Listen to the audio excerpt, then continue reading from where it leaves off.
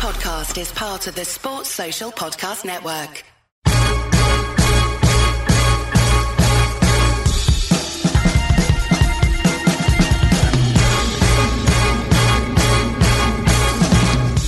Hello and welcome to the Nat Coombs Show on ESPN in association with Betfred and a brand new weekly episode of the pod, gang. Edge Rush. Welcome to Edge Rush, where we take a closer look at some of the weekend's games and tee up some of the best action that you need to be looking at. Right alongside me, a man whose dedication and commitment to sports gambling knows no bounds. Many of you will know him from our show as producer Ollie. What's going on, Ollie? Are we winning? Are we winning? Who knows, Nat? Who knows? Let's be honest. I think we should be. We should be. Some kind of tally here. I would say so. I would say it's been a relatively successful year. I thought it was easier at the beginning. Already bragging. I'd say it was easier at the beginning of the season because the overs were just flying in left, right and centre. Whereas I think with the weather coming in, for us to be starting a gambling podcast the week after we both backed the over in the Texans-Browns game is slightly bold. I love the fact that you are already dropping that. Yeah, you look at the weather. Like a week ago, I had to point you to alert you to the fact that you need to be looking at weather now if it's a game not in a dome. So you're already claiming that as your insight. But you do know a thing or two. So it's great to have you alongside me for this. I was going to give you the nickname Prop O, right? Because you love prop bets instead of Prop Joe, Prop O. Until you told me about 2 hours ago you've never seen The Wire. Yes, no, I have never seen The Wire. So most of our listeners out there who have, because I know they're a illiterate bunch, will just be shaking their heads right now as they're listening to this, wherever you're listening to us. Good to have you with us. Big shout out to our partners, Betfred. Appreciate their support. All right, let's get down to business. Let's start with Monday Night Football. Why not, right? We're company men after all. Yeah, 100%. Bucks Rams over-unders at 47.5. The line is currently Bucks minus 4.5. It did open at around Bucks minus 3, but a lot of money has been coming in on Tampa Bay, which is interesting when you look at the statistics. Tampa Bay are 2-8-2 against the spread in the last 12 games at home. And also there's a lot of people saying that the new Tom Brady narrative is that he can't do it in prime time because he's lost to the Bears in prime time. He got absolutely smacked by the Saints in prime time. And then he only managed to beat the Giants by 2 points in prime time. Do you buy into any of that, Nat? I love that. Tom Brady, if there is an example of not just an NFL player, but an athlete in the history of sport that is unbelievable in prime time, I think it's probably Tom Brady. It's insane, isn't it? Do you want to hear one narrative that I read? I genuinely read this. Apparently, he's not doing well in prime time because his bedtime during the week is 8:30 p.m. Someone genuinely wrote that as a reason to back the Rams. Do you know what Tom Brady does as part of his pre-bedtime activities? Watches The Wire. He's been watching the boxing again. It's absolutely true. Look, nonsense, ridiculous. The Saints game was particularly woeful, but for all kinds of reasons, not least that the Saints were playing out of their skin on both sides of the ball, and significantly, Tampa Bay deviated from the run. I mean, it was extraordinary why that was their game plan. They had, I think, less than 10 total yards on the ground, which obviously removes that aspect of their offense, but also completely affects the play action, which is what they've been relying on so significantly. So a bizarre strategy there, completely realigned, and we saw what they were able to do against Carolina, 544 total yards. Admittedly, Ronald Jones got 86% of those yards, but they were just in complete rhythm, right? And this was really key, I thought, when you think of this matchup against the Rams and the Jalen Ramsey factor. Ramsey, of course, who took out DK Metcalf, completely shut him down against the Hawks the week before.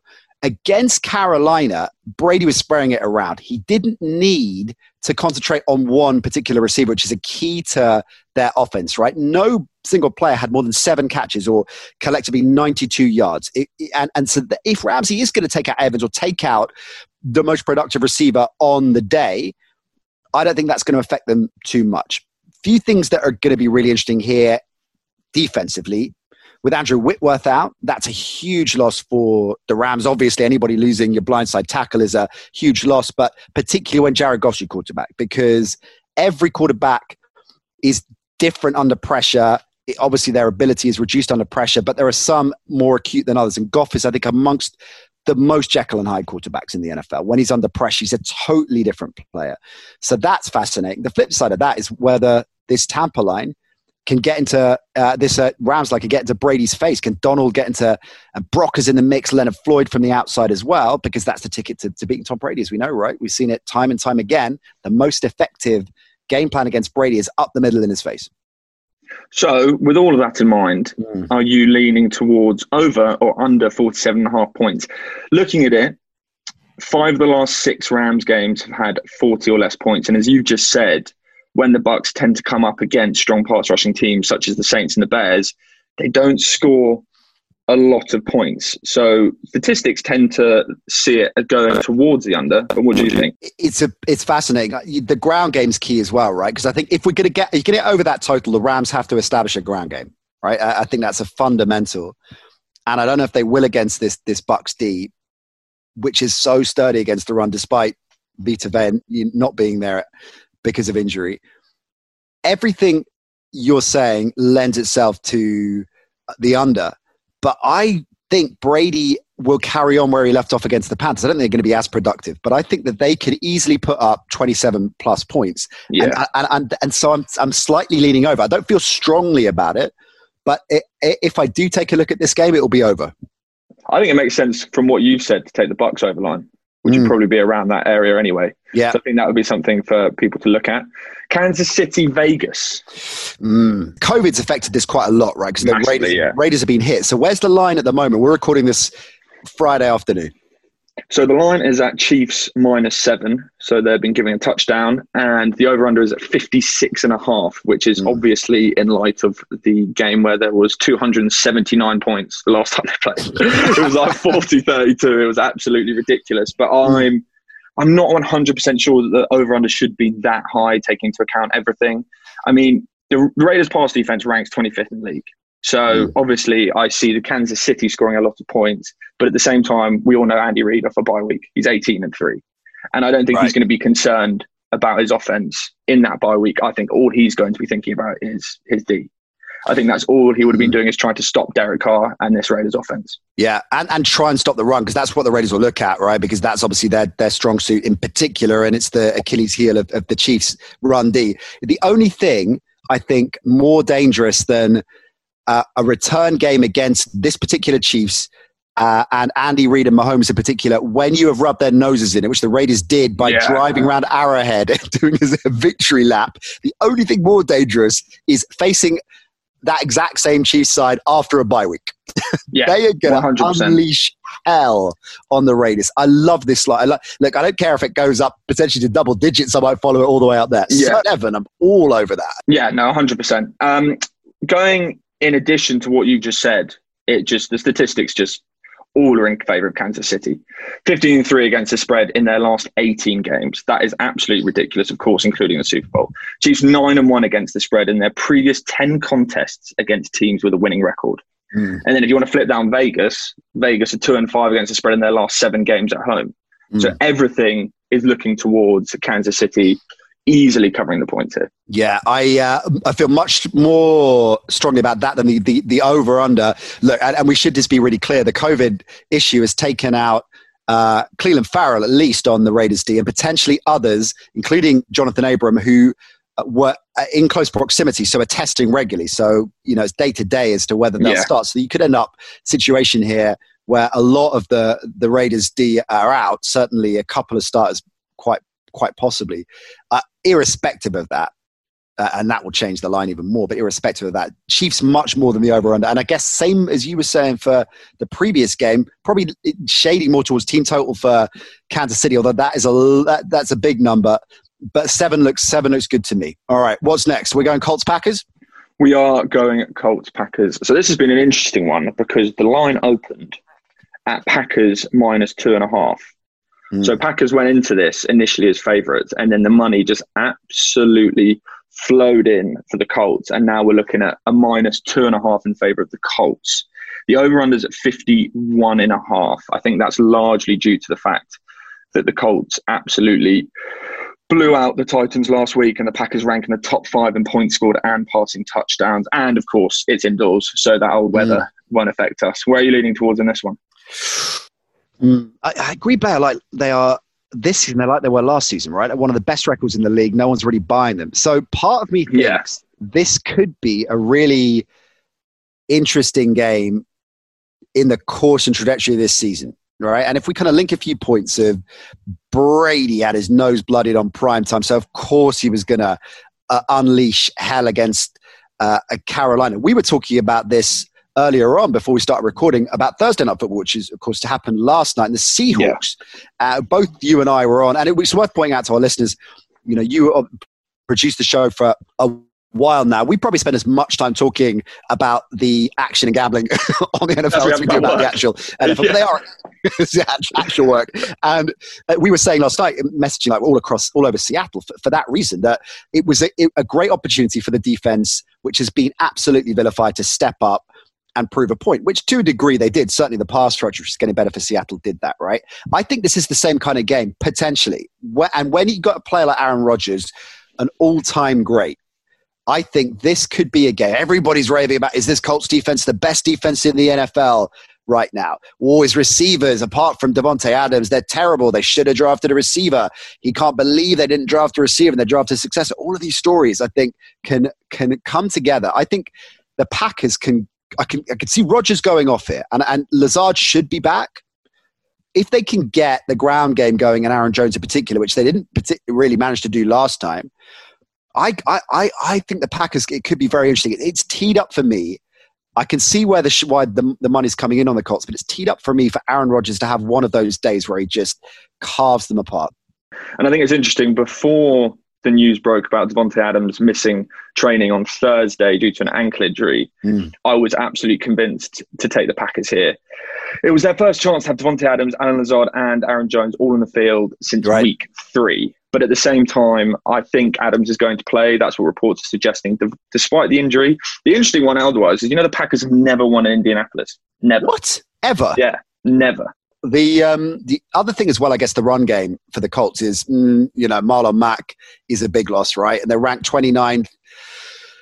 Yeah, I think I'm. Do you think the fact that so Green Bay are 4-1 in road games against the spread, and I actually think playing inside in Indianapolis, despite the fact they've never won there, is going to massively benefit the Packers, because it basically means that Aaron Rodgers is going to have license to throw the ball as much as he wants. That saying that Adams and Alan Lazard are playing. Yeah. I think instead of being in a windy, rainy Lambeau Field, playing inside Indianapolis gives Rodgers a much better chance at beating the third best passing defense in the league. Yeah. I agreed. I mean, it's going to be brilliant to watch. Incidentally, Colts Packers, as well as Ravens Titans, 2 live games this weekend. The Betfred are offering a free £5 bet if you stake a $5 or more on the pick your punt market on either of those live Sky games. So check out all the NFL markets on the Betfred app or at betfred.com. You got to be 18 plus. Be gambleaware.org is the website, and please gamble responsibly. Right, time for your prop bet of the week. I've actually gone quite bold with this one. I'm slightly nervous about it. I won't lie to you, Nat. I've gone for Marquise Brown to score a touchdown anytime. Why are you nervous? I quite like that. Well, let me make my case. So I'm a little bit nervous just because obviously he's only scored 2 touchdowns this year. And a lot of people questioning him. He only had 2 receptions and 14 yards against the Patriots, but he was being guarded by J.C. Jackson. He's obviously got the most interceptions of any corner in the league. And then he had a poor outing against an elite pass D in the Colts the week before. So I think Hollywood's going to be looking to prove the doubters wrong against this Titans D. And obviously, when the last time the Ravens played the Titans was last year in the playoffs, everyone remembers the loss. But what people don't remember is that Brown went for 126 yards off 7 catches. So I think he knows exactly how to beat this defense.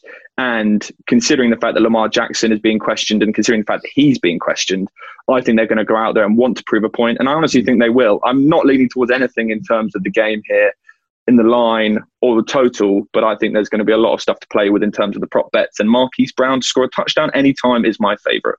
Love it. All right. And as we've established, all big on the props. So all the way through the rest of the season, we'll be weighing in with some more. We all will be weighing in with some props on Edge Rush. And we're also going to end things every episode with our lock of the week. So it could be a game that we've already talked about, or indeed a prop bet we've already talked about. It might be something different. So each of us has got a lock of the week, the thing we like the most, the bet we like the most.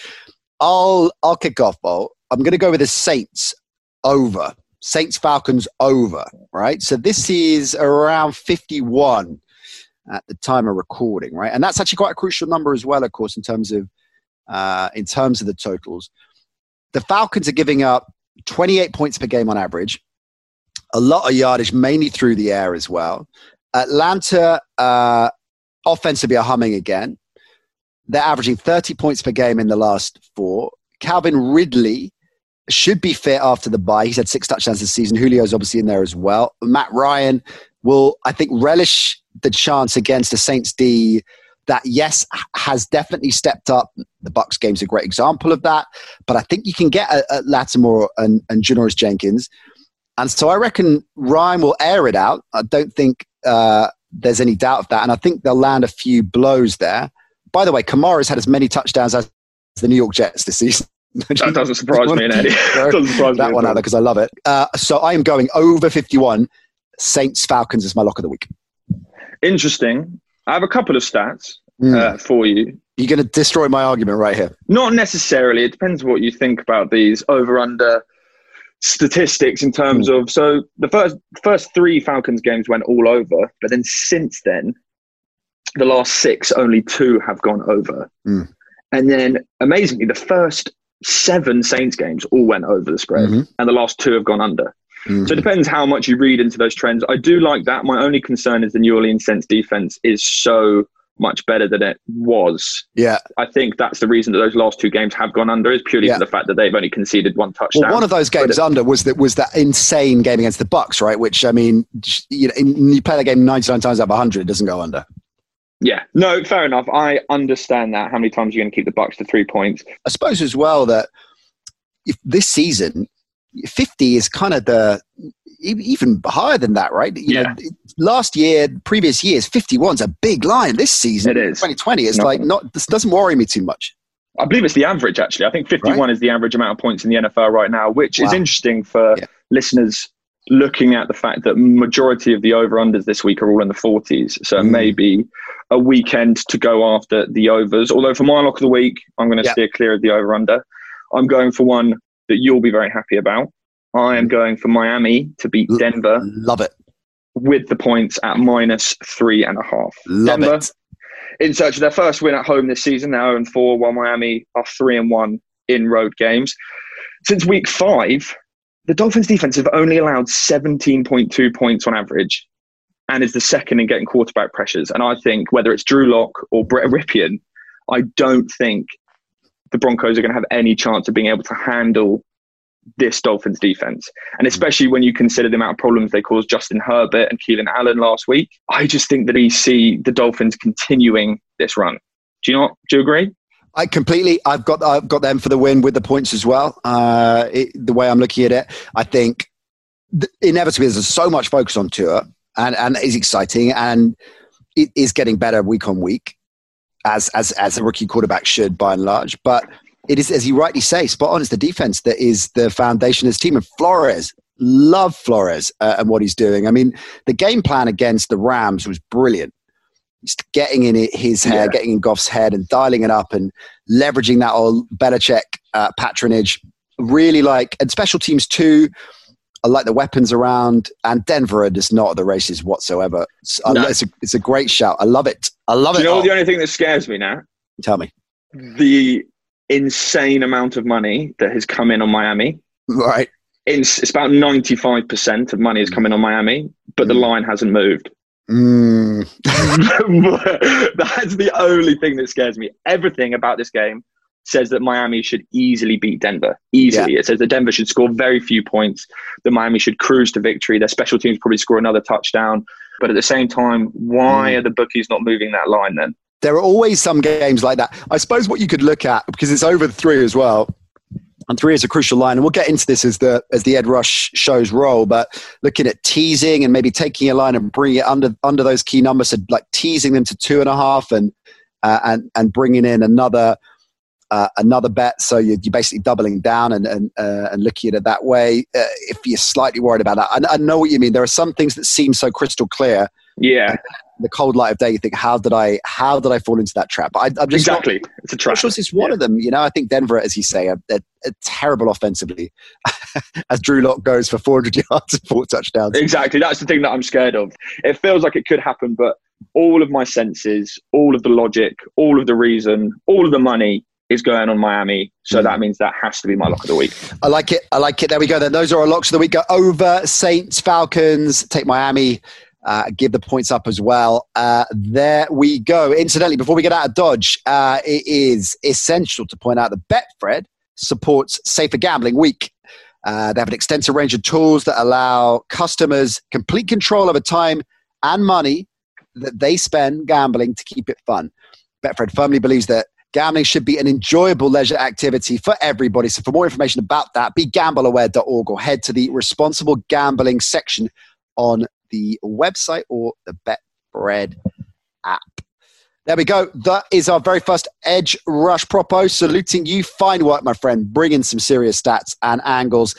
Let's find out how it all plays out. Enjoy the action on Sunday. We're back on Monday with our next episode of the Nat Coombs Show, looking back at this is a really fascinating weekend. I can't wait to get into that. I can't wait to get into the radio studio, do our live show, and then get back on the pod for Monday. So it will be dropping into your podcatcher of choice some point on Monday. And incidentally, if you haven't, check us out on social media at the NC Show, right? Oh, there's lots of good stuff on there, lots of video as well. So, hey, we might drop some video with you on, so our listeners will get their very first look at Propo. Yeah, exactly. The shame is that I completely overestimated my capability to grow a moustache for November. So if we could potentially delay the first video being released till December when I can actually shave, that would be a massive, I'd be very grateful. What I'll do is I'll get Dave, one of our creative team, just to draw it on and post. I don't think I want that either, no you. I don't think I want that either. Look after yourself. Great work, Carl. We will see you Monday. Bye for now.